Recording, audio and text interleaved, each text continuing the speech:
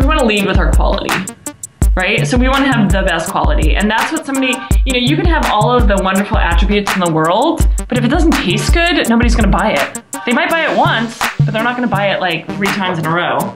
What's up, food marketing nerds? We've got a great episode in store for you today. We're chatting with Serafina Pawlendek of Hip Chick Farms. Serafina's company makes a line of extremely high-quality organic chicken products like nuggets and tenders, and was founded 4.5 years ago in an effort to provide healthy food to people and children on a mass scale. From being on a reality show to selling on QVC, her company has had amazing success and is growing like crazy. On the show today, we discuss how being on QVC really works and what effects it has on your business, what core marketing areas you should focus on to grow a cult-like following, how to use data to know when a packaging redesign might be in order, and a lot more. So let's go hang with Serafina. Welcome to the Food Marketing Nerds Podcast, where we talk marketing, branding, and social media with the smartest minds in the business. Here's your host, Alex Osterly. Serafina, welcome to the show. Thank you so much for having me. So can you tell us a little bit about yourself and Hip Chick Farms, how you got started, the whole 9 yards? Sure. We've had Hip Chick Farms. We've been in business for about 4.5 years now. We started selling and producing back in January of 2013. But I like to say that our story started 25 years ago when my partner, who's also my wife, is a chef. And she went to culinary school in San Francisco. And from culinary school, she went straight over to Chez Panisse in Berkeley, which is really one of the foundation points of the farm-to-table movement. It's owned and operated by the pioneer Alice Waters. Their focus has always been on making simple food, incredibly beautifully made, really knowing your farmers, sourcing seasonally, things like that. So she was there for 10 years. And then she went on to become the executive private chef for Ann and Gordon Getty. They're a family in San Francisco. She was with them for the next 16 years. She would cook their lunch and dinner. She did all of their special events. And they also hosted a Montessori school in their home, so she would cook for the kids every day. About 6 years ago, we bought a farm in Northern California to really live our beliefs around sustainable food systems. We wanted our kid growing up really understanding where food came from and digging in the dirt, playing outside, all that kind of crazy stuff. And that's when we started Hip Chick Farms. We wanted to make a real simple, beautiful product for busy families like ourselves. Every kid loves a chicken nugget, and pretty much every parent I know is suspicious of what goes into a chicken nugget. So we decided to make a line of organic poultry products that was very transparently sourced, made with a lot of care and compassion. That's what we started doing about 4.5 years ago. And so I'm curious about the early stages. So you had bought this farm, and you saw that there was a potential need in the market for a healthier chicken nugget, especially from the perspective of being a parent yourself. So what was that first step into actually creating a product? Well, my background is actually as a professional fundraiser for nonprofit organizations. So I had absolutely no background in starting a food business. I think where that my background served me is that when you work for nonprofits, you're very used to trying to accomplish miracles on almost no resources. Mm-hmm. So that part didn't worry me. So I immediately went out and took some classes from, small business administration type resources like the Small Business Development Center. And then I just started, it's very much me to just reach out and start calling people and asking for help. I called other folks in the industry and I had heard that, for example, I had heard that you needed a broker to sell your food products, right? Now, this is pre-product, right? So we just had this idea of what we wanted to make. Pre-production, I should say. So I called up Acosta, which is the largest food brokerage firm in the world, or at least in the country. And I called Acosta and said, hey, I have this great idea, and we want to sell chicken nuggets. Will you help me? And I remember the guy I talked to, he asked me a bunch of questions, and he was so kind. And he said, so, listen, he's like, you really have no idea of what you're trying to do. But since you're in Sebastopol, which is where we live, he's like, I know somebody in Sebastopol who can help you. And his name's Greg Hartman. So he had me call this guy Greg Hartman. So I called him up, and he very kindly took me under his wing and taught me the entire industry. Like, he taught me about distributors, he taught me what a cost of goods was. Wow. He taught me what a promotional plan was. He taught me everything from start to finish. So in the early days, it was really just me trying to very quickly, like following my instincts, but just quickly trying to learn from others that went before me. Well, it speaks highly of Acosta that they would take on, at least hear out what you were trying to accomplish and point you in the right direction. Yeah, I mean, funny now, full circle, they are our broker. Well, there you go. That's a little bit of a sales cycle, but I mean, you just get see what building a relationship or putting out those kinds of vibes really does. Sure. I mean, a lot of people laugh me out of the room. Like, that happened too. But I choose to focus on the positive. You had this mentor who really taught you just how the industry works, kind of business just in general. So where are you guys at now compared to that as far as distribution, what you're doing just in general? So Jen and I had a vision from the start. We knew that we wanted to go very large scale. We didn't at all comprehend what the amount of resources that would require, right? So it's only in retrospect that I understand how many, like what that kind of build takes. But we always knew we wanted to go big. Like we didn't want to start with farmers markets. We wanted to launch into Whole Foods, and that's what we did. So to start, we went straight into several grocery chains, natural grocery stores. We got approved for a couple of regions of Whole Foods and then other natural retailers in our area on the West Coast. So that was, again, in 2013. We had 3 products. Today, we have close to... Goodness, we'll probably be in about 5,000 points of distribution in the next 30 days. We're right mid-launch of a bunch of new accounts. So we're going from 3,500 points of distribution, 3,500 stores to 5,000 in the next 30 days. So now we're sold into some natural retailers like Whole Foods. And we're also sold in nationwide through natural and traditional conventional distributors like UNFI. We're sold into Kroger stores nationwide, and we're launching into Walmart stores nationwide. So we've grown quite a bit. Our sales this year will probably do 5 times what we did last year. Wow, that's impressive. You said that you and your partner had initially started out knowing that you wanted to hit a pretty large scale. What was the desire that made you know that? I guess that was your initial gut feeling that you wanted to hit scale? Yeah, well, and again, my idea of scale then versus my idea of scale now has changed dramatically. But we really wanted good quality food to every person.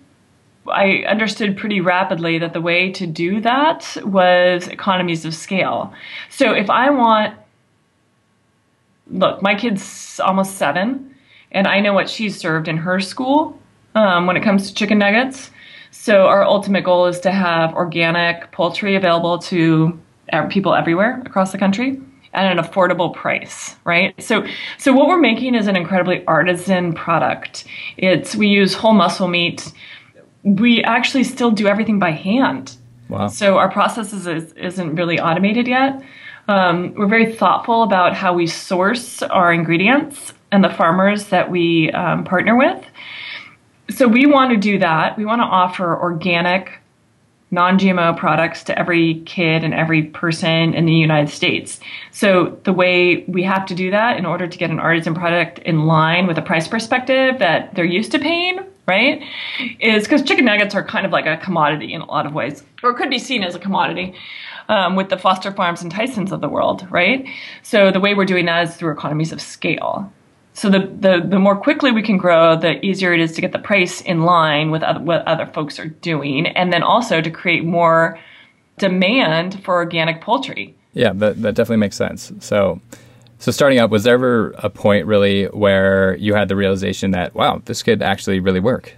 I feel like it's only been, honestly, it's only been in the last 6 months that I've been kind of like, okay, maybe this is going to work. It's, every day it's like developing a startup. It's so touch and go, the smallest thing can throw things off. Last year we had 3 people working for us. There was 3 of us, now there's 12.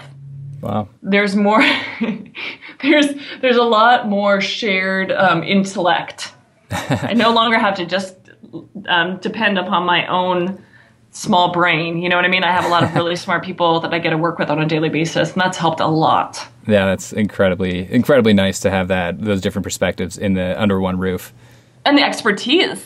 Right. You know, like we've gotten these amazing people to jump on board and to decide to work for a startup, right? Which is like, things here change every 5 minutes. You know, we're going down one path and then we see something else and we change and we pivot. You know, a lot of folks are used to working in an environment that stays the same all the time, right? So it takes a certain type who's able and willing to work for a startup. So we have a really great team. All right. So one of the things that I found really interesting about Hip Chick Farms is that you guys are sold on, or selling on QVC. What has the process been like to, one, get onto QVC and just working in that type of environment in general? Oh my God, it's so fascinating to me. So this was one of those things that happened by relationship building. So I actually I have this kind of philosophy of like, I always say yes to things. So I went to a trade show in St. Paul, Minnesota, and I started talking to the guy next to me who was the owner of a sausage company. And he had started it like 20 years ago. He and I started talking, and he said to me something along the lines of, you know, when I was new to the industry, I went onto the Home Shopping Network and I was really successful. And from a marketing perspective, it really built my brand name, right? And so that perked my interest. And he said, I'll make an introduction for you. So anyway, so he made an introduction and we presented our products to QVC. We launched onto QVC. We've had sellout after sellout. The odds are pretty rare. I think it's in general, it's pretty difficult to get onto QVC, but we've done really, really well. So that was unexpected. Yeah, that's crazy. I mean, it's great. I love it. It's nerve-wracking because it's like a totally different environment than we're used to selling in, and it's a different customer than we're used to selling to. So it's been a process of really trying to go with their flow, you know. But yeah, we can sell on QVC. We've sold up to $25,000 a minute. Wow, that's insane. Because you're only on for 10 minutes. That's crazy. So what is, I guess you mentioned that you have to kind of work within a different flow, kind of sell to a different demographic. What is that flow like, and who's the customer mainly? Their typical demographic is, I believe they said it was a 62-year-old woman. Huh. Who's pretty price sensitive and is looking for a flavor profile that's, you know, you think of an organic shopper as somebody who's willing to understand that taste. More adventurous. More. Yes. I mean, our products are really tasty, but the QVC shopper is looking for basically fatty, salty.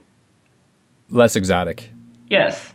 So, American. so they're not really looking for the attributes that we have, right? But they're responding to it simultaneously. So for example, we made the decision not to have me go on, but to hire a host. Interesting. So we have this host, Marie Louise, who's been selling on QVC for 10 years.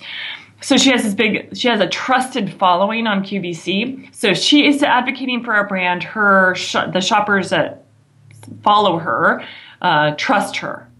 Right. So that was a marketing decision of like, okay, let's go with this QVC thing and see how it goes without us, you know, without me being the face of it. Right. Because that was a different marketing decision for us.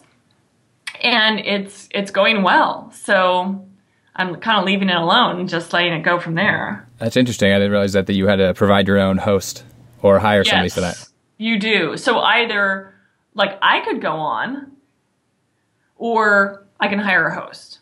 Interesting. I think that's probably a smart decision. Not that you can sell your nuggets really well on QVC, but I'm sure it's just a completely different atmosphere once you're actually on there and selling.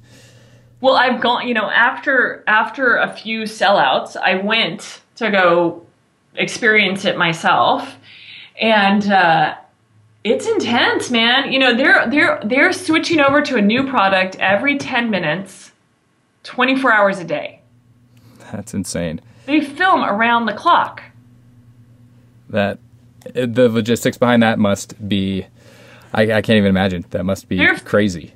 On air 364, they're live 364 days a year. So they only are off on Christmas Day. That's crazy. Yeah. So I have thought that I'm the best representative for the brand, but I think that, why fix something that's not broke? Like Marie Louise is doing a killer job. As a leader, especially as the founder of the company, it takes a little bit of, I guess, strategy and maybe even self-awareness to have that wherewithal to say maybe somebody could sell this product in this scenario and do a better job or can do a really good job. And I think that was a smart decision, and it obviously is paying off. They do a lot of they're very thoughtful about their metrics. So as the show is airing, their people in the back are watching, they're measuring every minutes by minute, how much you're selling. Wow. Right? Per minute. And they know what keywords affect the shoppers. And then they also they take the customer feedback very seriously. So our host if we get a negative review on QVC.com, she will respond to that on the next airing, but in a way that's very thoughtful and specific, right? That'll answer the question without it being asked, right? Obviously, she's not going to say, oh, there was this complaint. She's going to say the reason, or, she'll point out that like we don't chop and form any of our products, so they're inconsistent in size because a chicken breast is smaller on one end, bigger in the middle, and then smaller again, right? So the pieces, as we cut them, are naturally occurring different shapes. And people are used to chicken nuggets being uniform. So one of the concerns that's come up on QVC is why are these pieces small or big or whatever it is? So she has very closely monitored that feedback and then responds to it on air. That's really interesting. And I think that tactic just in general, listening to what your customers are saying and that quick feedback, I think this is probably a scenario where it could be done instantaneously almost, but just listening and really incorporating that into your overall strategy of what are people saying and how do we address that? Yeah, no, for sure. Because look, we've gotten some feedback on QVC that's like, these don't taste like McDonald's. Boo, right? Well. And I'm like, okay, my first reaction was, yeah, thank God. Right? And then, but that comment keeps running through my head, right? And thinking about that and thinking about that and thinking about that. I'm thinking if we want to be the most beloved chicken finger in the world, right? That's our goal. If we want to be the most beloved chicken nugget in the country, then I should be marketing and creating a product. We have the highest quality product in the market. I know that. But maybe that there's something in our formulation we could change to have a greater appeal to every person, right? So maybe we tweak our size. Maybe we can make some slight tweaks to. It's I just agree. It's this incredible important piece of feedback from somebody in the middle of America. And so we're taking that feedback from QVC and applying it to all of our products across the board. There's a reason people like to eat at fast food, right? It's cheap, but it's consistent. It's always the same. Right. So how many inquiries or complaints do you need, or do you guys look at of the same topic until you start taking it seriously? Or is it just one customer brings up a point and you're like, maybe that is a good point? Yeah, this QVC thing is really interesting because up until QVC, I would say we've gotten maybe 3 negative complaints in 4.5 years, right? We don't get negative complaints. We get positive feedback in general. I think we've had probably 100 reviews on QVC. 75% are positive and glowing, and 15% are not, right? So that comes down to I think there's something like 20, we put together a matrix where we took every review and tried to cull from it, okay, what is this person really, is it relevant or not, right? So a complaint about McDonald's, well, okay, or a complaint that that it's there were some that just didn't make any sense. So we dismissed those, for whatever reason. But then we wanted to look at the consistent messaging, which came down to just a few, maybe 15 reviews that had similar complaints. And the more I think about it, the more I'm like, maybe I'm making too much of it, but I definitely want to take it very seriously, because and that's one of the great things that we're opening a kitchen here, an R&D kitchen, which is going to be our also a lunch counter. And that's one of the things I'm the most excited about, is that we get to, on a daily basis, get direct feedback from our consumers about what they like, or more importantly, what they don't like. Right. Yeah, and I think it's extremely smart that you guys are paying such close attention to that, because a lot of brands don't. They try to think of they hear the Steve Jobs notion of the customers don't know what they want yet until we give it to them. But then there's legitimate feedback that actually should be taken into account. Yeah. I mean, we want our quality. We want to lead with our quality. Right? So we want to have the best quality. And that's what somebody, you can have all of the wonderful attributes in the world, but if it doesn't taste good, nobody's going to buy it. They might buy it once, but they're not going to buy it like 3 times in a row. Right. So I know you guys aren't necessarily new to TV, which is the QVC side of things. You were on the investor reality show, West Texas Investors Club, about a year ago. We were. Yeah. How was that experience? It was great, honestly. It was super great. We went out and spent a week in Midland, Texas, and did a pitch to these two really quirky investors, and ended up spending a ton of time together, really got to know each other, had this great opportunity we did a demo. They actually proposed this. So we did a demo to an audience of parents and children, where we made a chicken nugget as made by several fast food restaurants. And then we showed them the difference of how we make our product. And the feedback, again, was very telling. We've since made a version of that, and it's on our website. So we took what we learned from that actual experience and created our own marketing around it. So it was pretty fun. And then they invest, we made a deal where they invested like $500,000 in our business. The deal didn't actually come through because we ended up taking a better deal, but it was a really positive experience. And it got us a lot of really, really positive marketing. And to this day, our sales are almost as stronger in Texas than they are in any other state. Really? Yeah.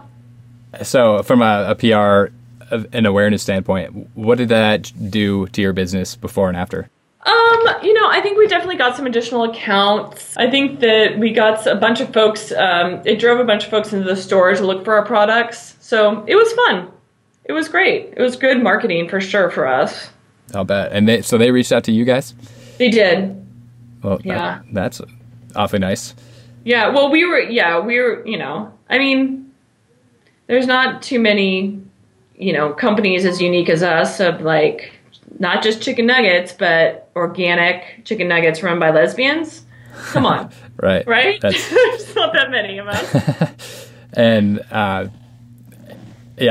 so you guys have built this cult following in a relatively short amount of time for the length of the lifespan of the brand. So can you speak to how you've gained such a strong loyalty? I mean, you've got the uniqueness, the quality of the product. Is there anything in particular that stands out as far as what you've done from a marketing standpoint? Yeah. I mean, I think that from a marketing standpoint, we've been really transparent. So a lot of the story is our personal family story, and I think that resonates for folks. We're super transparent about how we make our products, where we source from, and who we are as a family. And we have a lot of fun with it, right? So we don't take ourselves too seriously. And then we made this really cute little logo that's, a chicken family, which we always say is our family, right? And when we started with packaging that was really unusual. So it's morphed. We've had 3 versions of packaging in 4.5 years. We're just coming out with our 3rd version. So the first version was little buckets of chicken. And it was adorable. The buyers loved it. So it set us apart because it was so unusual. However, it also did not perform well from a a merchandising perspective, you know? Interesting. So we could get onto the shelves, but nobody bought it, right? Really? So then we went over to a more traditional box, and hired a marketing company to help us create that. And now just recently we're going into yet another iteration of our packaging design. And what we found was that when we went from the buckets to the cartons to our current design, our sell-through on shelf, from one day to the next, increased like 300%. Wow. It was massive, right? Because we're a frozen product, very low velocity, like turn velocity. So then when we just recently, in the last 6 months, we had our VP of Sales and Marketing join us. And when he joined, he very smartly pointed out some challenges we have, you know, in that we have really cute packaging, but it wasn't calling out our attributes as strongly as we could, you know. It wasn't really perhaps speaking to the same language. Like the message was too confusing. So we've just redone our packaging again. So I'm really excited to see what the outcome is. We kept our brand story and our brand identity is really charming, but I don't think we were conveying the attributes well on our packaging because it was like this giant chicken family instead of being focused on product first. So we're coming out with new packaging now, and we'll see how that goes. So just going back to those iterations of the packaging design and just how it was built out, what data were you guys looking at, and what was the trigger of, okay, this needs to change? So at the time, I think the only data we were looking at was the Whole Foods sale velocity, you know? Mm-hmm. And then also one of the main tools we did for promotion and marketing for the first several years was doing demos. So we were in the stores sampling our products, which in a lot of ways is a very effective tool, but it's also a very expensive tool. But it was just me. Like I would go out and do demos all over the country, having people sample our product. And consistently the feedback I got from the stores and from looking at our sale velocity was that our placement was really inconsistent with the buckets. So because they didn't fit on the regular shelves, we'd either be at the very top of the set or at the very bottom of the set. And we didn't have any branding on the top of the box. So it didn't communicate the quality that we wanted. So we actually went to Whole Foods and said, we love you guys, and we know you love us, but this packaging isn't working from anybody's perspective. It was also tapered, so they tip over all the time, and the stores would tell me that it was a pain in the ass. So I went to Whole Foods and said, look, we want to change our packaging. Will you guys support us? And so they actually gave us a loan through their local vendor lending program to redo our packaging. So they lent us $35,000 to do that. Wow. I didn't realize they did that.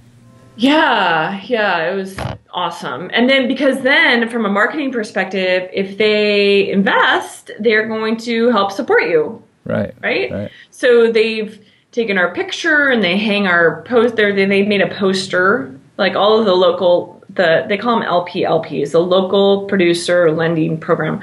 So they have posters of us in stores and they invite us to special events and they just, they support us. So it's from a marketing perspective, it's really helped us. So anyway, then we hired this marketing company and they came up with our current packaging, which is super cute and fun.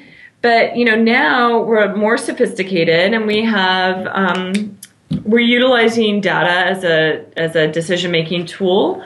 So now we, get reports from SPINS and IRI. We have access to the Kroger portal and the Whole Foods portal. We subscribe to a couple other services so that we can put together our data and look at what our competition's turning on shelf level and look at what we're turning on shelf level. And we know we have a long way to go in terms of building our brand identity and building our, they say there's a bunch of things, right? Pricing, promotion, placement.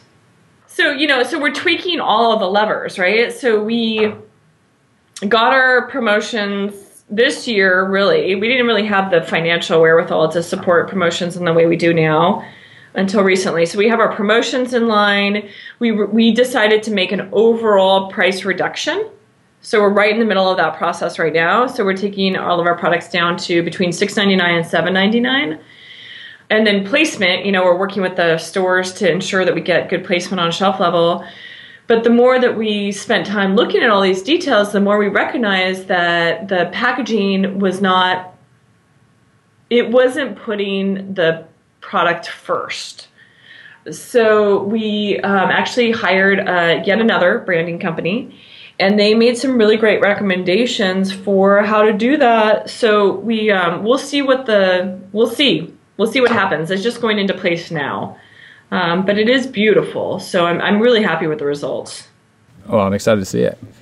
You mentioned Whole Foods had done, one of their programs had invested in you guys to help out with some of the packaging, and then the West Texas Investors Club investment was basically you guys had a better option come along aside from the one that was offered to you on television. What was that process like, going out and seeking investment, and what was it within the company that made you say, okay, it's time to seek outside funding? Yeah. Well, we pretty much started seeking outside funding from like day one. It's actually quite a capital intensive business. So we've done all kinds of things. We did a small business loan through the SBA. We did that loan through Whole Foods. We did some friends and family money. We went on to Circle Up, which is actually a great tool for CPG companies like ours. They match investment opportunities to investors.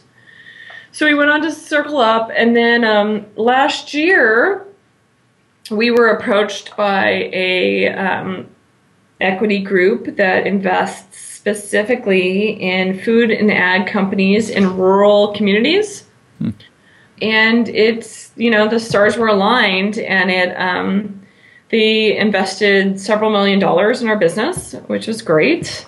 Just kind of as a perspective, like the launch that we're doing right now of building our inventory into these various new accounts that we're launching into, it's like $1 million of inventory we're building. Wow. We needed the investment to support the growth we're experiencing. And it's been great. We've gotten some great investors, and we've gotten some really great board members. That's exciting. And so you guys have had plenty of success on the business side, and it sounds like your packaging is getting buttoned up really well. So what other initiatives, you guys have been in business for 4 years now, what other marketing initiatives have you seen that have worked aside from doing demos? Sure. Yeah. So our marketing strategy is focused on 3 areas. One is in-store promotions, right? So putting the product on sale so that we, have a tag at shelf level and we get better placement. We do coupons, we do demos, all of that kind of in-store stuff is one piece of it, and that's really important. And then the other 2 pieces are social media and PR. In terms of social media, we do create our content in-house. We've had a lot of fun with that, and we've been growing our social media. We've been really focused on growing our social media in the last year. So, we're still small, but we're really focused on creating engaged followers, primarily through Instagram and Facebook. We do pay-per-click and SEO for a very limited amount, but that's been a really effective tool for us. We have some great resources that we work with on that. And then in terms of press, we have this really great PR person who gets us quite a bit of press, honestly. I think that's been fun because we're able to tell our story, and communicate out to wider audiences of folks who we want to be a brand that attracts folks that don't necessarily shop in the frozen food aisle to come to the frozen food aisle. I don't normally, but I would for organic chicken nuggets. Yeah, right. So that's what we want to be able to do, which then just loops back into your in-store promotions of being able to go to a buyer and say, hey, we increased our social media by 500% this year, and we're bringing new customers into your store, and here's the metrics for how we can prove that. That's great. That's what they want to hear. Speaking of PR, I don't know if that's how this came about, but I read that you guys had done some cooking for former President Obama at the White House. Yes. What was that like? Amazing. Totally amazing. So when Jen cooked for the Gettys in San Francisco, they would host fundraising events at their home. And so President Obama came to their home for a couple of DNC fundraisers. And the last time he was there, he so enjoyed the meal that Jen cooked, he asked her to come guest chef at the White House. The Obamas really saw chefs as artists, like musicians and painters and dancers. And they really cultivated that as an art form. Michelle's focus on good, healthy food for kids and having the White House garden. Anyway, so Jen got to go cook for them on the October 7th of last year. And it was incredible. It's actually, the food service there is run by the Navy. So we met a lot of really cool Navy folks that were amazing chefs. It was a great honor. Yeah. I think I just like squeezed lemons in the background for like hours, or shelled peas. I don't remember exactly what I did. I'm no chef, but I certainly worked hard and appreciated being able to be there. That's a pretty amazing opportunity. Yeah. So I've got 3 questions that I ask each of our guests at the end of each interview. This is kind of a tough one, but do you have a favorite book or 1 or 2 favorite books that has helped you out in business or marketing? I recently read Cheryl O'Loughlin's book called Killing It. She was the CEO of Cliff Bar, and then she started Plum Organics and sold it, and now she's the CEO of Rebel. And she recently read a book called Killing It about being an entrepreneur. What it came down to for me was she talked about like following your instinct, and also taking time to like pause and enjoy the process, right? Because killing it for her book, killing it means 2 things. One is like killing it, like you're doing so well, you're, making all your sales numbers, blah, blah. But she was also talking about simultaneously, like killing yourself, right? By working too hard, never feeling like you've done enough, so on and so forth, which is kind of can be the complexity to being an entrepreneur. So, for me, in terms of marketing, I really enjoy it. Like, I love coming up with crazy ideas. Like this chicken nugget tasting room. Like, I love, that's so much fun to me. But it has to, I really appreciate it from her writing is like, you have to be able to pause and appreciate it and enjoy the ride. Otherwise, what are we doing all this for? Mm-hmm. Do you have any productivity hacks or things that help you stay on top of your work and get things done? Just the usual, like my cell phone is my best friend. And I love being able to, work wherever I go. I think that there's so much. Look, I actually meditate for 30 minutes every morning. And I would say that 30 minutes is probably more productive time spent than certainly the days I don't take the time to do that. Right? So just touching base and just like chilling out for 30 minutes and resting, I am much more productive than when I'm just running nonstop. Now, last question here. So just thinking of all that you've learned since founding Hip Chick Farms, is there anything that you wish you could go back and teach your past self as you were starting the company? Oh my God, so many things. So many things. There's many decisions that we made that I would like to change.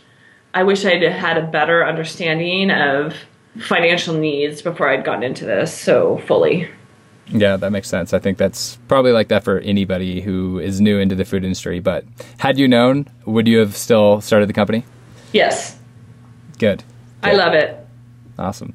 Well, Serafina, thank you so much for coming onto the podcast. And where can people find out more about Hip Chick Farms and what you guys have coming out next?